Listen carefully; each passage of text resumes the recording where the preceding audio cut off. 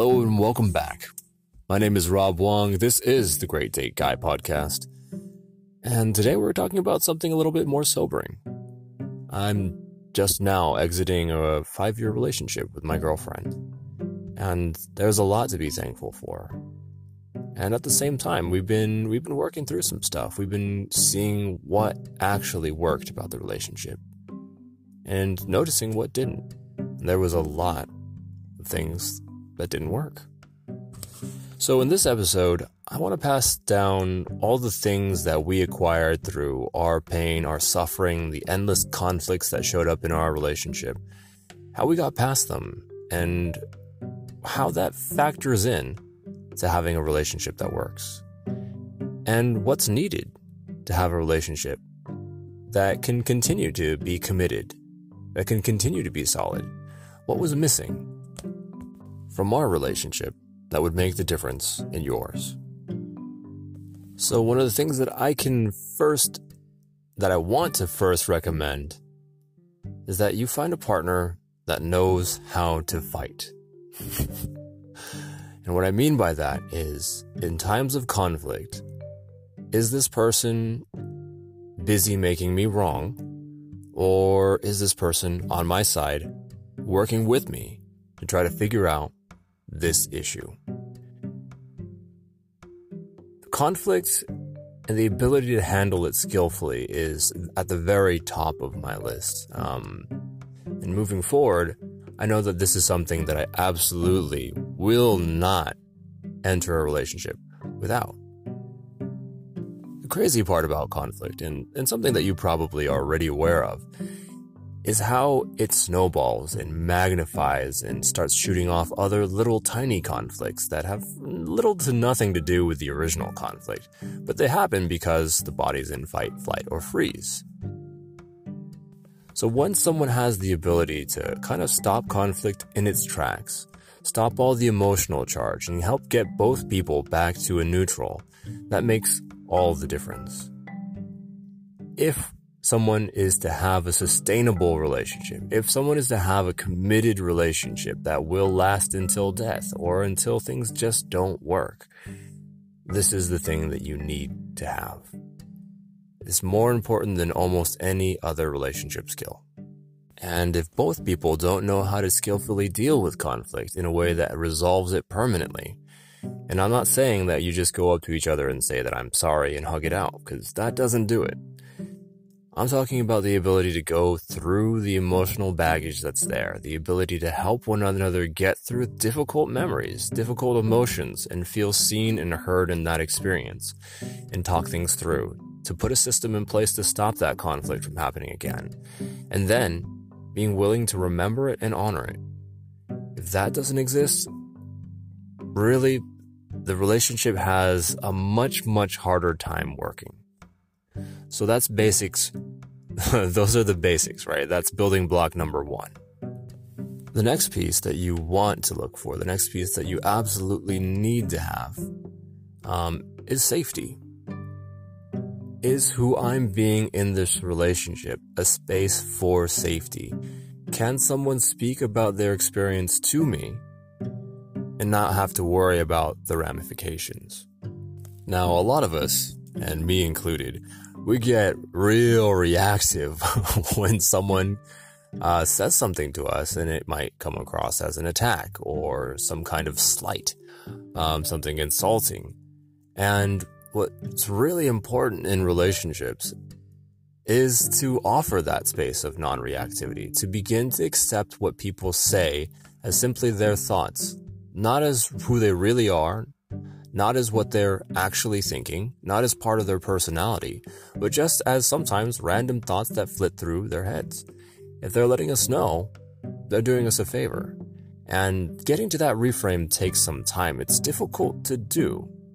In fact, it's almost impossible without having spent some time processing the past, looking for things that cause us to be set off.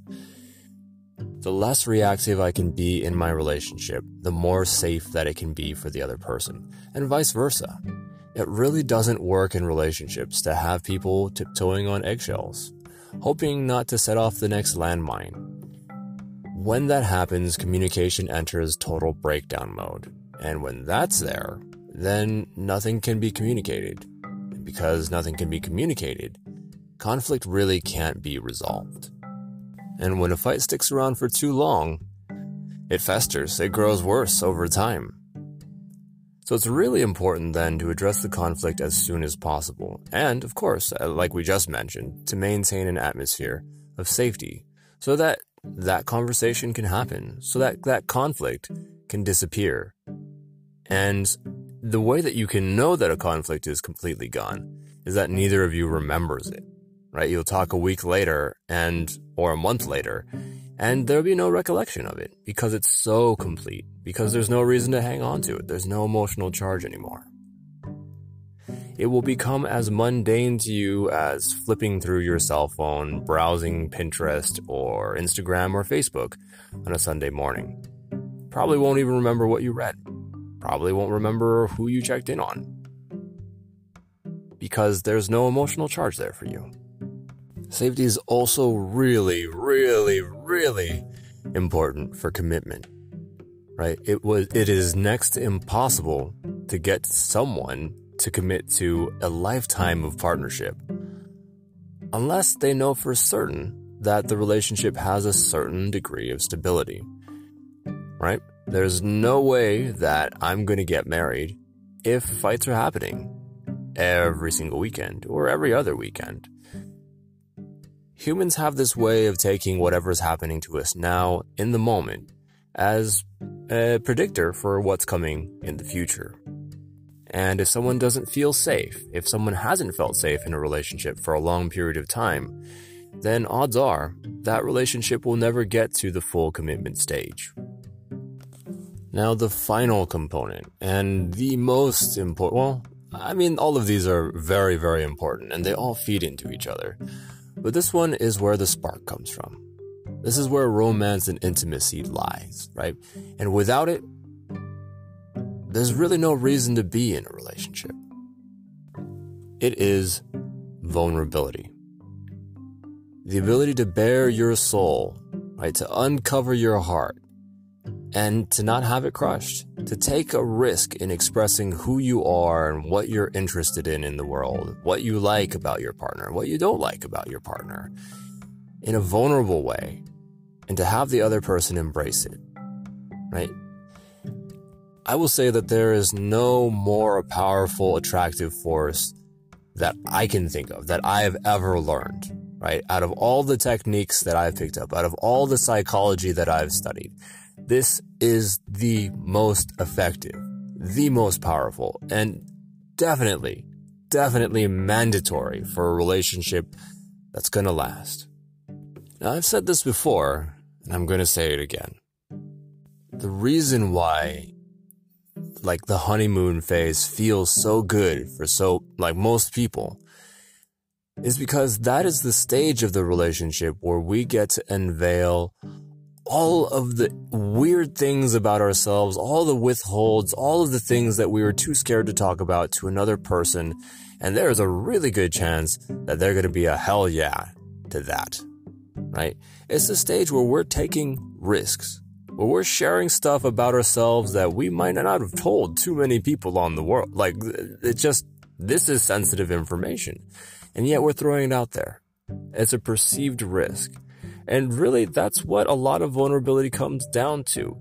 Can I take that risk with the other person?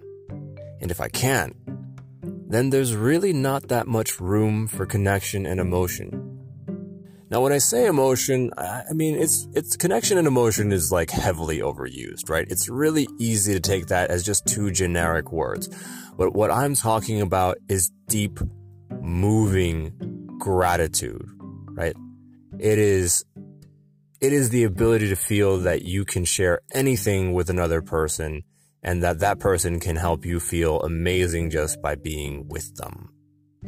These are the emotions that we dream feeling when we're in relationship with another human being, and they can't be achieved without some level of vulnerability. And of course, we can't get to vulnerability unless there's safety involved, right? So it all kind of flows together. And if any one of these things is missing, then you can bet that the relationship will begin to feel like it's floundering. If two of them are gone, then things are really, really not looking good. And if all three are gone, then you're looking at a borderline abusive relationship. So you can think of this as kind of a hierarchy of needs. First, you need the ability to resolve conflict in a way that makes that conflict disappear. Second, you need the ability to hold space for another person in a way that's very safe for them. They should feel safe to self-express around you in any way that they need to. Of course, this is barring the need to hurt you physically or emotionally. If they're lashing out, especially physically, there's less reason to stay in that relationship, so watch out for that. Now, if someone's lashing out emotionally because they're in a charged place, it's maybe more forgivable, right? We all do things like that. But if they're doing it consistently every single time you see them, that's a warning sign. Finally, the last piece, vulnerability. And that's in the space of expressing it yourself and allowing others to do the same.